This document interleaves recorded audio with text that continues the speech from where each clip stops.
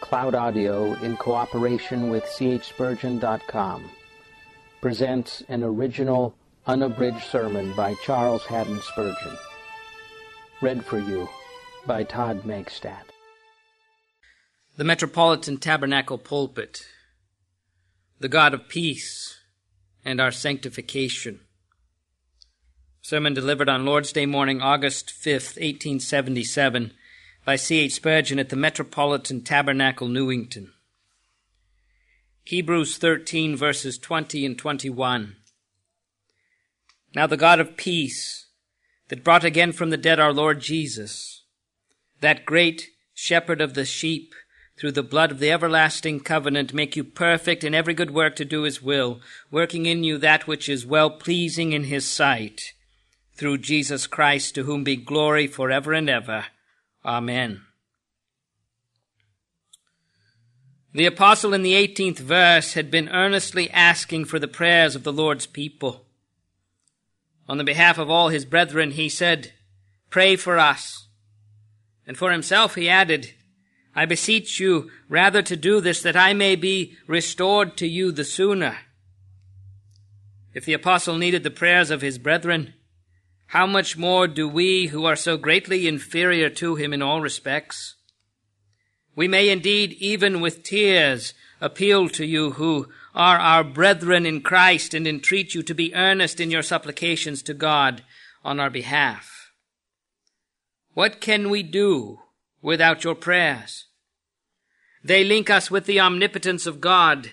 Like the lightning rod, they pierce the clouds and bring down the mighty and mysterious power from on high. But what the apostle was anxious to receive, he was careful to bestow. And therefore he proceeded in the words of our text to plead for his brethren, from which we learn that if we desire others to pray for us, we must set the example of praying for them. We cannot expect to be benefited by other men's prayers unless the spirit of supplication dwells in us also. In this matter the Lord will give to us good measure, pressed down and running over according as we give unto others. Other hearts shall be stirred up to intercede for us, if we are ourselves diligent in intercession. Pray, if you would be prayed for. The prayer before us was an exceedingly wide one, for Paul had learned to ask great things of the Lord. The Holy Spirit had filled him with much love to the Hebrews and with strong desire for their welfare, and therefore he asked for that which is the greatest of all blessings to the people of God, that they may be fit for every good work, and that God may work in them to do that which is well-pleasing in his sight. When we plead for God's own beloved people, we are safe in asking for the best of blessings. If we feel straitened in pleading for ourselves, then there can be no reason in being so in reference to them, since we know that the Lord loves them and abounds toward them in grace through Christ Jesus. It is noteworthy that this prayer or benediction comes at the close of the epistle. Even as in Christian assemblies the benediction is pronounced at the end of the worship, let the end of all our acts be a blessing to men and a doxology to God. As long as you live, dear brethren, endeavor to bless others. And when you die, conclude life with a blessing, even as your Lord and Master did, who as he ascended to heaven was seen with outstretched hands blessing his people. As Jacob would not let the angel go until he blessed him, so we should not cease from preaching or writing in the name of the Lord until we have a comfortable persuasion that a blessing has come upon our brethren. This prayerful benediction is an exceedingly instructive one. It has within itself the whole compass of the gospel, as one might show if this were our object at this season. It is condensed spiritual meat, much in little, all things in one blessing. Every word is as a pearl for value and as the sea for depth. It is not the object of prayer to instruct our fellow men. A decided distinction ought always to be drawn between praying and preaching. And those err greatly who under the name of prayer not only instruct but argue and exhort. Yet it is a remarkable fact that there is no inspired prayer in Scripture, but what is full of teaching to those who are willing to study it. Take any one of the Psalms, though they be addressed to God, yet within them the preacher finds 1,000 texts from which to inculcate the doctrines and the precepts of the Lord. As for the prayers of our Lord Jesus, they drop fatness. That which is commonly called the Lord's Prayer contains a world of doctrine, and that glorious prayer in the 17th of John is as honey from the honeycomb. Now, since the same Spirit that wrought of old worketh also in us, I conclude that he will lead us also to pray to the edification of those who hear us. Though the foremost object of prayer be not the instruction of our fellow men, yet prayer ought to be full of good matter and worthy of the consideration of those whom we invite to join in it. Public prayer would be a far better means of grace to the people if those who utter petitions in public would seek preparation of heart from the Lord and enter upon the exercise with careful thought. Surely it is not sufficient to repeat a round of godly expressions which have become current in the church, but we ought to speak with the Spirit and with the understanding in our approaches to God, so that the thoughts of our fellow Christians may be excited and their hearts united with us in our public devotions. He who prays in public a dull prayer, devoid of all thought and meditation, damps the flame of devotion, whereas it was his duty to have added fuel thereto. I invite those who take part in our prayer meetings to lay this matter to heart. We must, however, further note that though the prayer of Paul for the Hebrew believers is full of doctrine, yet the whole of it tends to the end which he had in view. He did not garnish his prayer with extraneous ornament, nor drag in needless doctrinal statements. But every word was meant to support his plea for personal, practical holiness, which was the one object of his prayer. While he shows us whence holiness must come, and how it must come, and how it is wrought in us, and what it is like when it is wrought in us, he is all along bringing forth his strong arguments with the Lord that in the Hebrew believers this holiness might be wrought abundantly. I am sure I shall have your earnest attention while I endeavor to weigh the very words of the text, since each one is full of meaning. I cannot hope in the short space of one sermon to bring out the whole fullness of its meaning, for who can hold the sea in the hollow of his hand, or compass the fullness of such a text in one brief address? Yet I would labor to give you sufficient insight into it to let you see that its lengths and breadths and depths and heights are not easily to be measured by mortal mind. I call your attention to the peculiar title under which God is addressed in this prayer. Now, the God of peace. The names of God employed in prayer in Holy Scripture are always significant. Holy men of old were not so poverty-stricken in language as always to address God under one name, nor were they so careless as to speak with him under such a title as might first come to hand. But in their approaches to the Most High, they carefully regarded that attribute of the divine nature from which they expected the blessing which they desired. If they needed that their enemies should be overthrown, they pleaded with the arm of his strength. If they were wrongfully entreated, they prayed to the God of righteousness. If they needed pardon for their sins, they pleaded with the God of mercy. And such names as Jehovah, Elohim, Shaddai are not used indiscriminately in the prayers of the saints of old, but always with selection and judgment. Why then did the apostle here call God the God of peace? He had a reason. What was it? It is a Pauline expression. You find that title only in the writings of Paul. It is a name of Paul's own coinage by the teaching of the Holy Ghost. There were reasons in Paul's experience which led him to dwell upon this peculiar trait of the divine character. Each man, seeing with his own eyes, sees something peculiar in the name of the Lord. And the apostle of the Gentiles, when writing to Hebrew believers, saw with special clearness the God of peace, who had made both Jew and Gentile to be one in Christ, so making peace. If you look in the epistle to the Romans, 15th chapter and 33rd verse, you'll find him praying, "Now the God of peace be with you all." In the same epistle, chapter 16, verse 20, he says, "The God of peace shall bruise Satan under your feet shortly." Again in the second epistle to the Corinthians, 13, verse 11, he says, "Be perfect, be of good comfort, be of one mind, live in peace, and the God of love and peace shall be with you."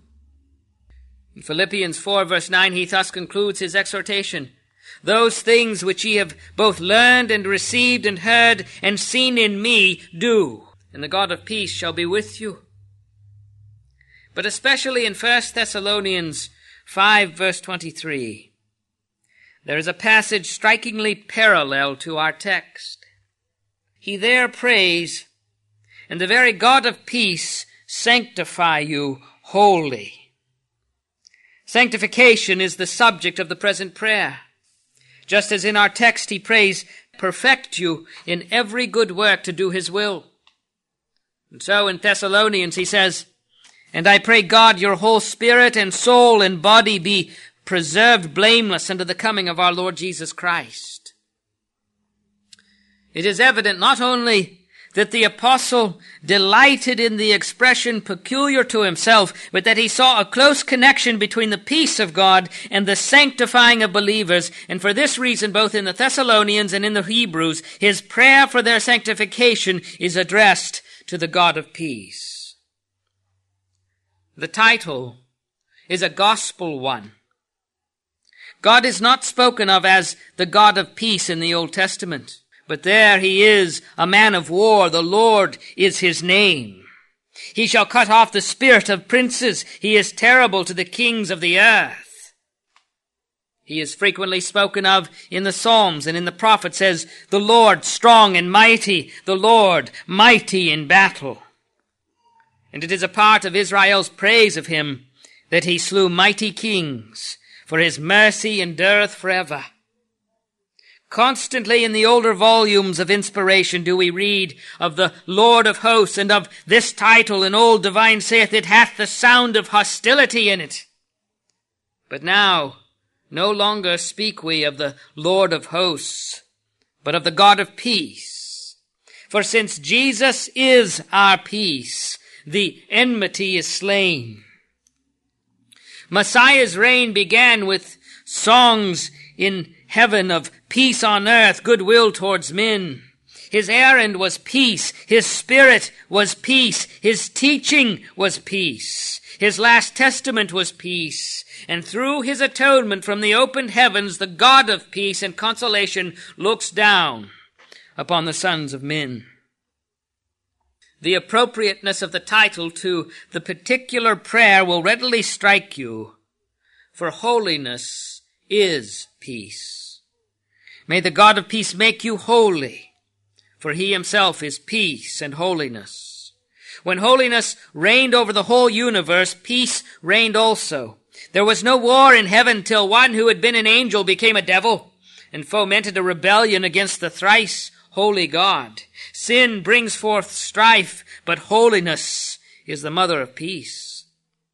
In perfection there is peace. And therefore Paul prays the God of peace to make his children perfect. Holiness is well-pleasing to him. And when he is pleased, all is peace. And therefore he prays him to work in them that which is well-pleasing in his sight. The God of peace has also graciously restored peace and reconciled us to himself by Jesus Christ.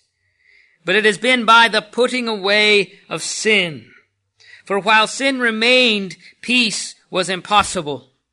The blood of the everlasting covenant of which the text speaks was the sealing of the covenant of peace which God made between himself and man. For of old were there thoughts of peace in the mind of God towards his chosen. In the fullness of time, the gift of Christ and his atoning death was the actual establishment of peace, for he hath made peace by the blood of his cross. He is the ambassador of God to us, and by his substitutionary sacrifice, peace was effectually made, for he is our peace. By the blood of the everlasting covenant was there a treaty made between God and his elect, which shall stand fast forever and ever. And as for our Lord's resurrection and ascension, of which the text speaks, the God of peace that brought again from the dead our Lord Jesus, that was the open proclamation of peace. So long as Jesus was in the grave, peace was not openly declared. It was assuredly established, but not publicly announced. But when the mediator rose, and especially when he ascended on high and received gifts for men and sat down at the right hand of God, even the Father, then before the whole universe was it declared that God was at peace with the sons of men. For Jesus is in all things the Adam, the model man, the representative of his people, and peace with him means peace with all who are in him. He died for our sins, but he rose again for our justification, which is none other than the replacing of us in a condition of reconciliation with God. He went into heaven to take possession of our inheritance, and what better evidence could there be that we are reconciled to God? If our representative sits at his right hand, we may be confident that the Lord is reconciled unto us. Beloved, if you pursue the subject, you will see more and more clearly the significance of the title, the God of Peace. For to make us perfect in every good work to do his will is to give us peace. Although every Christian by faith in Christ is justified, and so has a judicial peace with God, yet we never can enjoy perfect peace with our own consciences so long as any sin is committed by us or dwells in us. So long as there shall remain a solitary tendency to sin within these members, we shall be disturbed. Sin will contend with grace, and newborn grace will war with inbred sin. Sin and grace can no more agree than fire and water. Even the God of peace never tries to establish a peace between good and evil, for it would be monstrous even if it were possible. The way to peace is the way of holiness. Cast out sin, and you cast out contention. Subdue iniquity, and peace wins the victory. Beloved, it is of no use for us to seek happiness of life except by the way of holiness of conversation. I have already declared that we have peace with God through the atoning work of our Lord Jesus Christ. But for deep calm of heart and quiet of conscience, there must be a work of sanctification within us, wrought by the power which raised Jesus Christ from the dead. Sin is our enemy, and the new life within us is heartily at enmity with evil. And therefore peace can never be proclaimed in the triple kingdom of our nature until we always do that which is well-pleasing in the sight of the Lord through Jesus Christ. Nor is this all. When the apostle, praying for our sanctification, prays to the God of peace, it is as much to say to us that we must view God as the God of peace if we are to be led to do his will. O man, is God your enemy? Then you will never serve him, nor do that which is well-pleasing in his sight. Do you at this moment feel a horror of God, a dread at the mention of his name? Then you could never do that which will please him. For without faith it is impossible to please God, and faith is the reverse of horror. You must first of all know that there is peace between you and your God, and then you can please him. This knowledge can only come to you through Christ Jesus. For peace is made only by the blood of the everlasting covenant. When once you know that the Lord hath made with you an everlasting covenant, ordered in all things and sure, then you have leverage to work with. Then are you founded upon a rock whereon you may be built up in every form of obedience, but not till then. Peace with God is the root of virtue. Reconciliation by the death of his Son is the door to conformity to the life of his Son. May we know our great Shepherd both in his dying atonement and living example as the Lord and giver of peace. I think also that the apostle, in thus praying to the God of peace, had in his mind's eye the entire church of the Hebrews, or if you will, any one Christian church. Brethren, it is essential that we have peace in the church. Whatever be the enmity without, we must love one another. If we do not walk in love, we certainly cannot have prosperity. God alone can give peace to a church, and he only gives it by sanctifying its members, stirring them up to good works, keeping them in sacred activity, making them fit to labor for him, and working in them to do that which is well-pleasing in his sight. When you hear of disturbances in the church, you need not so much seek to compose the differences among the members as to amend the men themselves. We should not gather so many thorns if the plants were fig trees. Wars and fightings would never spring up among us if we were not carnal and unsanctified. If we were more spiritually minded, we should be more ready to forgive and less likely to offend or to be offended. Are ye not carnal, saith the apostle? Because one saith, I am of Paul, and another, I am of Cephas, and the like. But once let the God of peace sanctify each believer, and then will every man seek his brother's good in the things which make for peace. When you pray for the peace of Jerusalem, remember that you can promote it by laboring after holiness.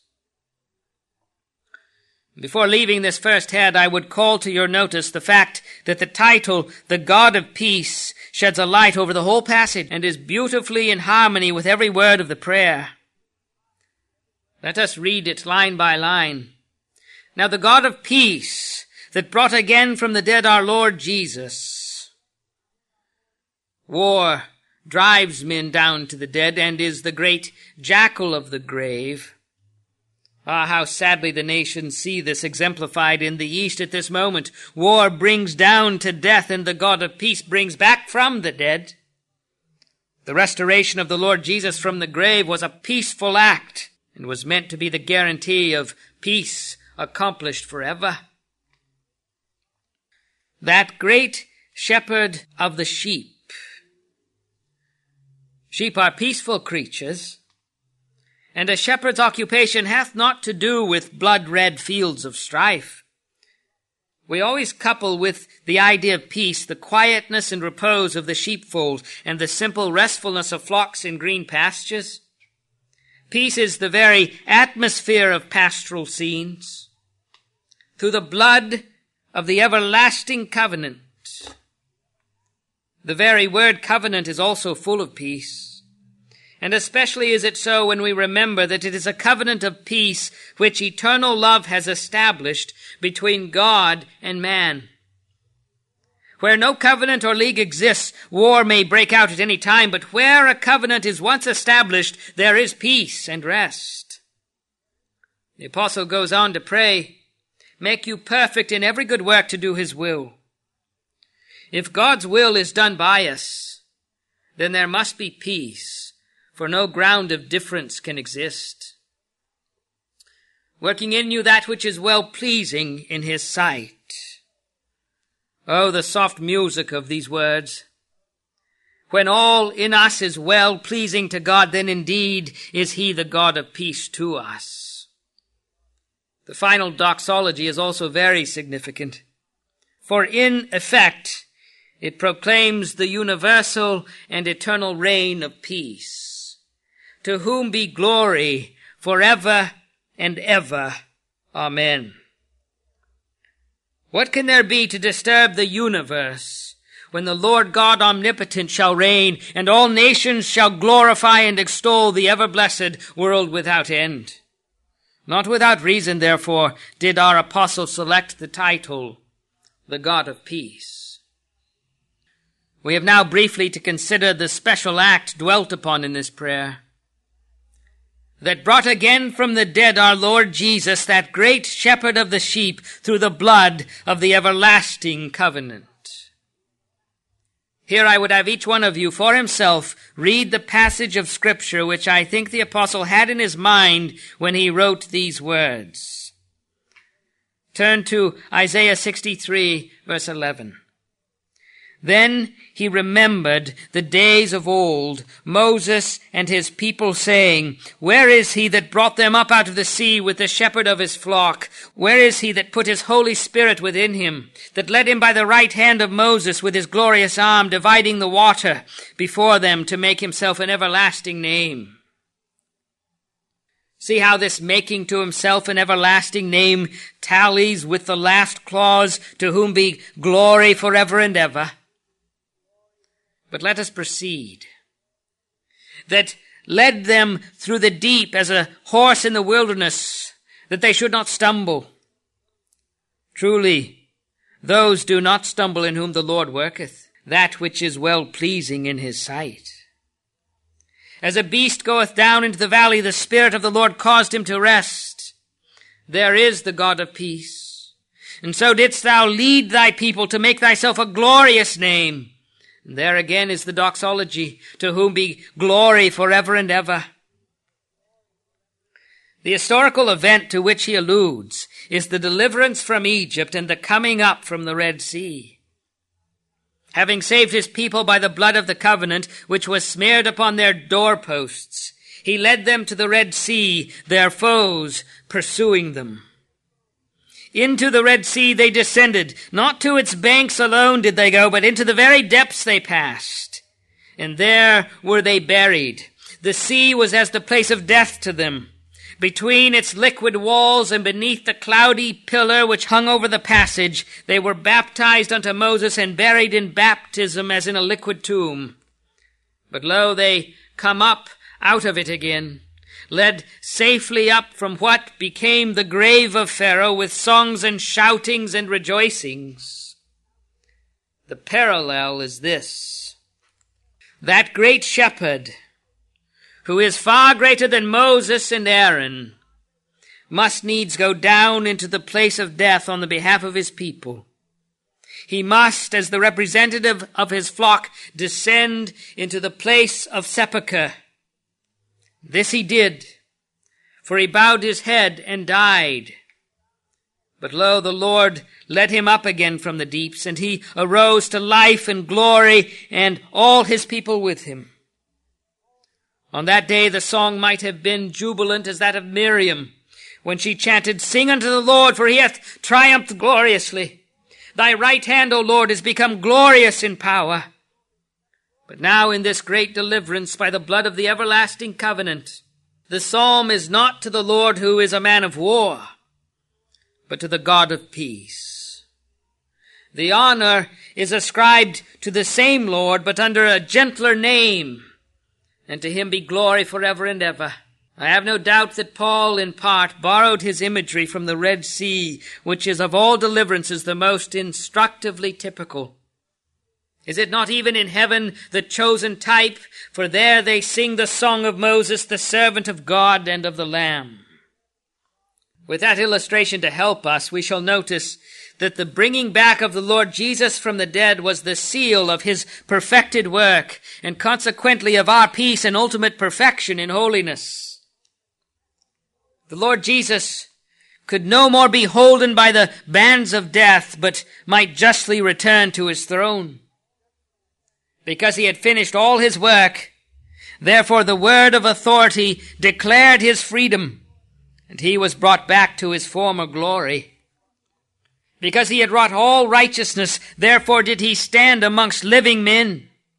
And because he had merited a crown of glory, therefore did he rise even to the throne of Jehovah, to sit there till his enemies are made his footstool. His work is finished, and therefore God acknowledges the fact by bringing him again from the dead. Most wisely does the apostle pray that he who thus owned Christ's finished work would finish his Spirit's work in us. Christ is perfected, therefore, O Lord, perfect thy saints. Jesus has done thy will. Help us to do it. May he that brought Jesus from the dead in token of his completed righteousness bring up also his people from all relics of their death of sin, and make them complete in holiness to the glory of his name. Beloved, we go further yet. The bringing again of Christ from the dead was in effect the leading back of all his people. Not without the sheep did the shepherd come, for that were to return defeated. He went down into the grave to seek the lost sheep. And finding it, he flung it on his shoulder, and as he came up from the grave, he bore upon his mighty shoulders the sheep for whom he died. The text speaks of our Lord Jesus. Did you notice that? Ours, in his offices of shepherd and Savior, altogether ours, as brought again from the dead. What he did was for us. He is the great shepherd of the sheep, and therefore what he did was for the sheep. We can give many reasons why the Lord Jesus is the great shepherd. Because he is the shepherd not of one congregation, but of all the saints in all ages. And because the sheep are his own, and he who owns the sheep is far greater than he who only feeds the flock for another. But the reason which just now attracts my attention is this. If there be a great shepherd, there must be a great flock. You cannot truly call any man a shepherd if he has no sheep, nor call him a great shepherd if he has not a great flock. So he that brought again from the dead that great shepherd of the sheep did by that act indeed bring up the great flock from the dead too. For so long as our Lord Jesus can truly be called a shepherd, he must have a living flock. They are inseparable from him and essential to him. The church is the fullness of Christ. A king is no king without subjects. A head is no head without a body. And a shepherd is no shepherd without sheep. The idea of the great shepherd involves the chosen flock. His bringing again from the dead as a shepherd involves their upbringing in him. The resurrection and the glory of Christ are thus the resurrection and the glory of all his flock for whom he laid down his life. Glory be to his name for this. Now you see the force of the petition, which may be interpreted thus. Lord, thou hast brought thy people up from the dead in Christ. Therefore bring them up from all the death of sin. Quicken them to fullness of life. Perfect them in every good work to do thy will. Work in them that which is well-pleasing in thy sight. Because this is their spiritual resurrection. This is the giving to them what thou didst give to Christ on their behalf. Therefore fulfill it unto them. Beloved, it needs the same power to make us holy that it needed to bring our Savior from the dead. That same power which raised the dead body of Christ must raise us from our death in sin. And the same power which enabled the living Christ to climb from earth to heaven and take his throne must be exercised in living saints to make them rise from one degree of holiness to another till they shall be presented without spot or wrinkle or any such thing before the Lord's presence. Yes, and that power comes to us because Christ has risen. Because I live, saith he, ye shall live also. And because he lives to intercede, therefore his people are preserved from evil. Satan desires to have us, that he may sift us as wheat. But the great shepherd who has brought again from the dead is daily watching over us and pleading for us, and the power of his life and of his kingdom and of his plea are manifested in us so that we conquer temptation and advance from strength to strength in our pilgrimage to heaven. The text is all of a piece, and each word is necessary and important. We have not here pious expressions strung together without reason, but every single syllable adds to the weight of the whole. The work described in this text must be wrought in us by the Spirit of God. Jesus is the model to which we are to be conformed. Beloved, you must go down to death as Jesus did and be buried with him, that you may rise with him. There must be in you the death of all carnal power and strength, or the power of God cannot be revealed in you. You must know the depths as Moses did, even the depths wherein proud self-sufficiency is drowned. You must be baptized in the cloud and in the sea. You must have over you the sentence of condemnation. You must own in your own soul that in your flesh there dwelleth no good thing, and that you are condemned under the law. And then there must be wrought in you a quickening, a coming to life, a coming up out of the place of condemnation and death. Happy is he who has come forth from the tomb of his former vain conversation, leaving the grave clothes of worldliness and sin behind, coming up to be clothed with a heavenly mind and to lead a new life, secret and divine as that of the risen Saviour. Yea, like that of the ascended Lord, for he hath raised us up together and made us sit together in the heavenlies in Christ Jesus. Ye are dead, and your life is hid with Christ in God. Have you realized this? You have been buried in baptism, many of you. But were you at that time partakers of the Lord's death? You had no right to be buried if you were not dead. Did you really know that death had passed upon you ere you were buried with your Savior? And now do you feel the life of God within you, quickening you to the newness of life? If so, it will daily lift you to something nobler and better, till you shall be ultimately raised to dwell where you shall never again be defiled by sin, where Satan shall be bruised under your feet, and the God of peace shall reign. Then you shall dwell in perfect holiness. Then shall you reign in perfect peace. May he who brought our Lord Jesus from the grave to glory bring you also along to the upward way till you are with him and like him forever. Thirdly, let us notice the very remarkable manner in which the holiness prayed for is described in the text. Make you perfect in every good work to do his will.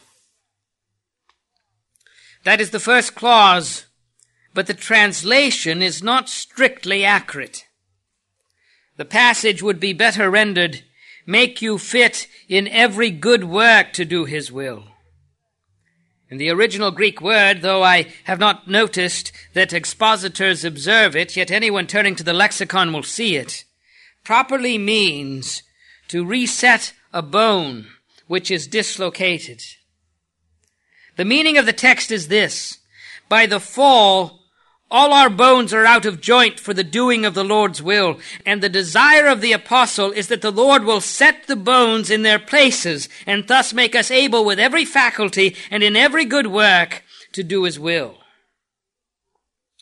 If we take the arm joint for our illustration, he would have it so well set that it may be capable of every movement for which an arm was at first constructed by infinite wisdom. A dislocated bone may be so badly set as only to be capable of a part of the motions natural to it.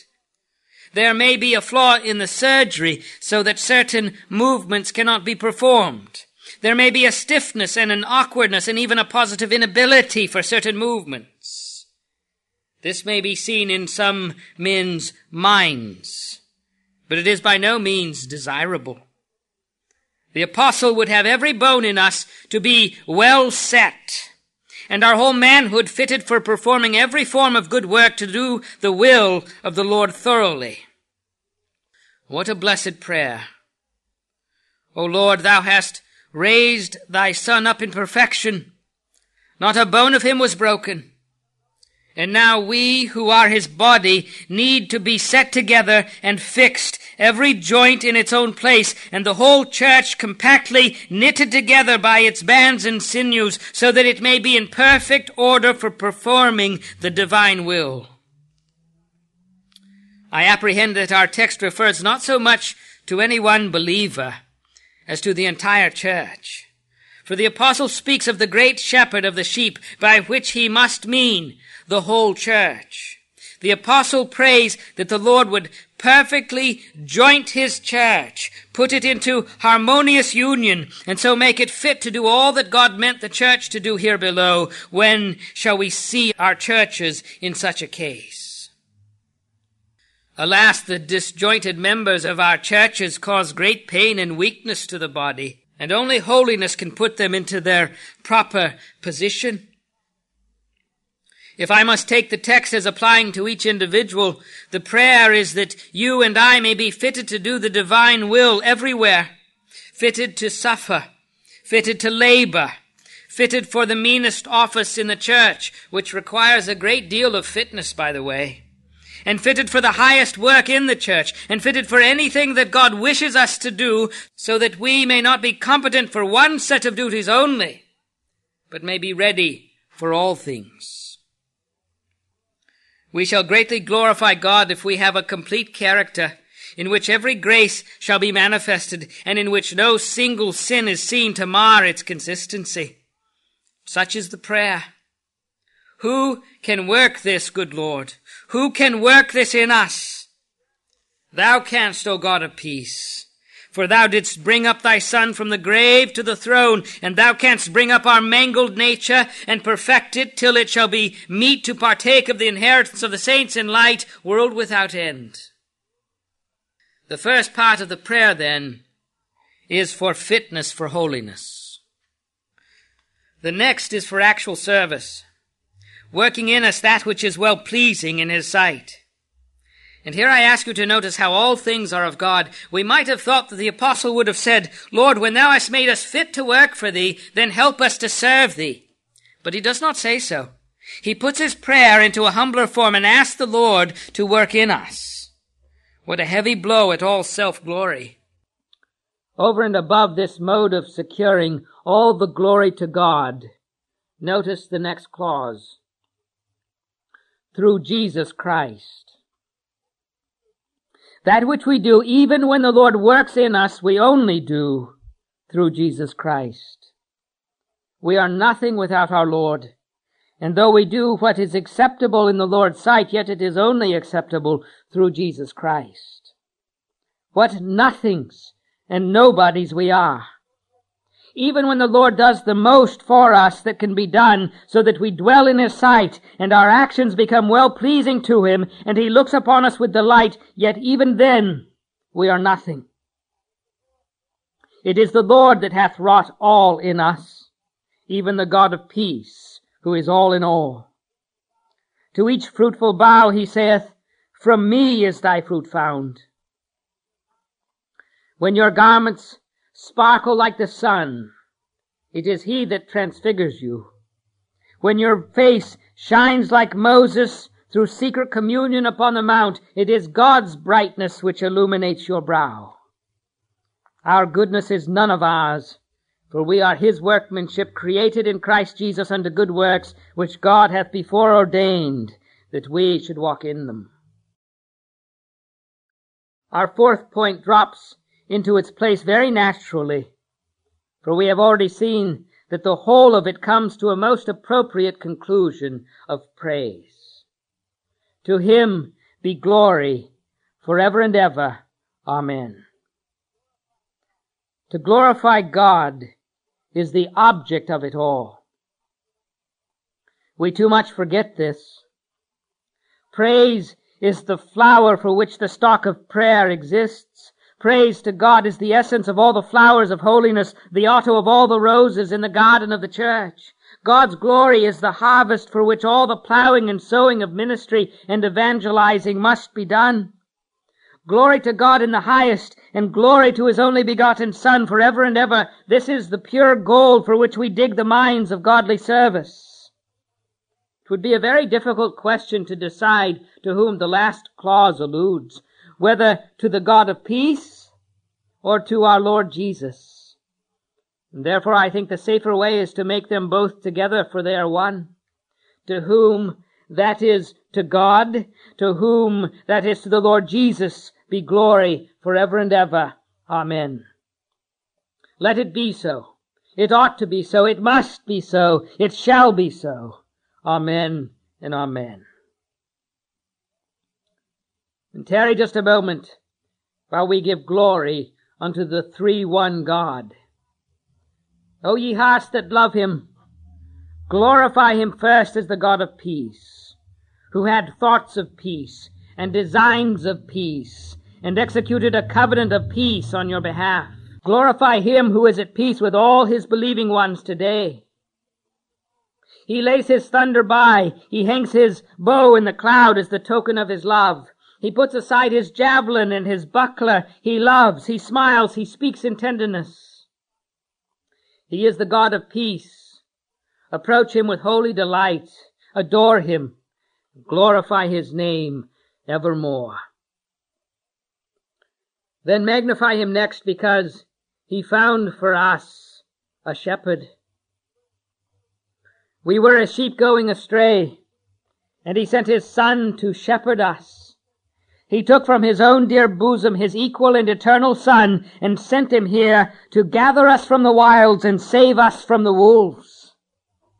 Glory be to thee, thou shepherd of Israel, and to thy Father who sent thee to this end. Glorify him next for the covenant. What mercy is this that God should enter into covenant with man? Adore him for the blood of the covenant, that he gave his only begotten to die to make that covenant sure, that the purchased blood-begotten possession might never be alienated from one of those for whom he laid down his glorious life. Glory be to the Father, Son, and Holy Ghost. Praise him. Praise him. Praise him, ye blood-bought sons of men. Lift up your hearts with gratitude and joy and bless the Lord who brought back the dying shepherd to live and reign for you. And then adore him because the power which he exerted upon Christ, he is now exerting upon you. You are not perfect yet, but still in your measure you are fitted for every good work. In many ways the Lord is qualifying you for service. In some of you, he is working to do, and in others to suffer the good pleasure of his will. Bless him for every grace received, for faith however little, for love even though it burn not as you would desire. And bless him for every conquered sin, and bless him for every implanted grace. Bless him evermore. Bless him that he deals with you through Jesus Christ. Through the mediator all good has come to us, and through the mediator it will still come until that day when he shall deliver up the throne to God, even the Father, and God shall be all in all. Meanwhile, we will glorify the mediatorial Lord and extol the Father and the consoling Spirit. Even now we join with cherubim and seraphim and adore him to whom only all worship belongs.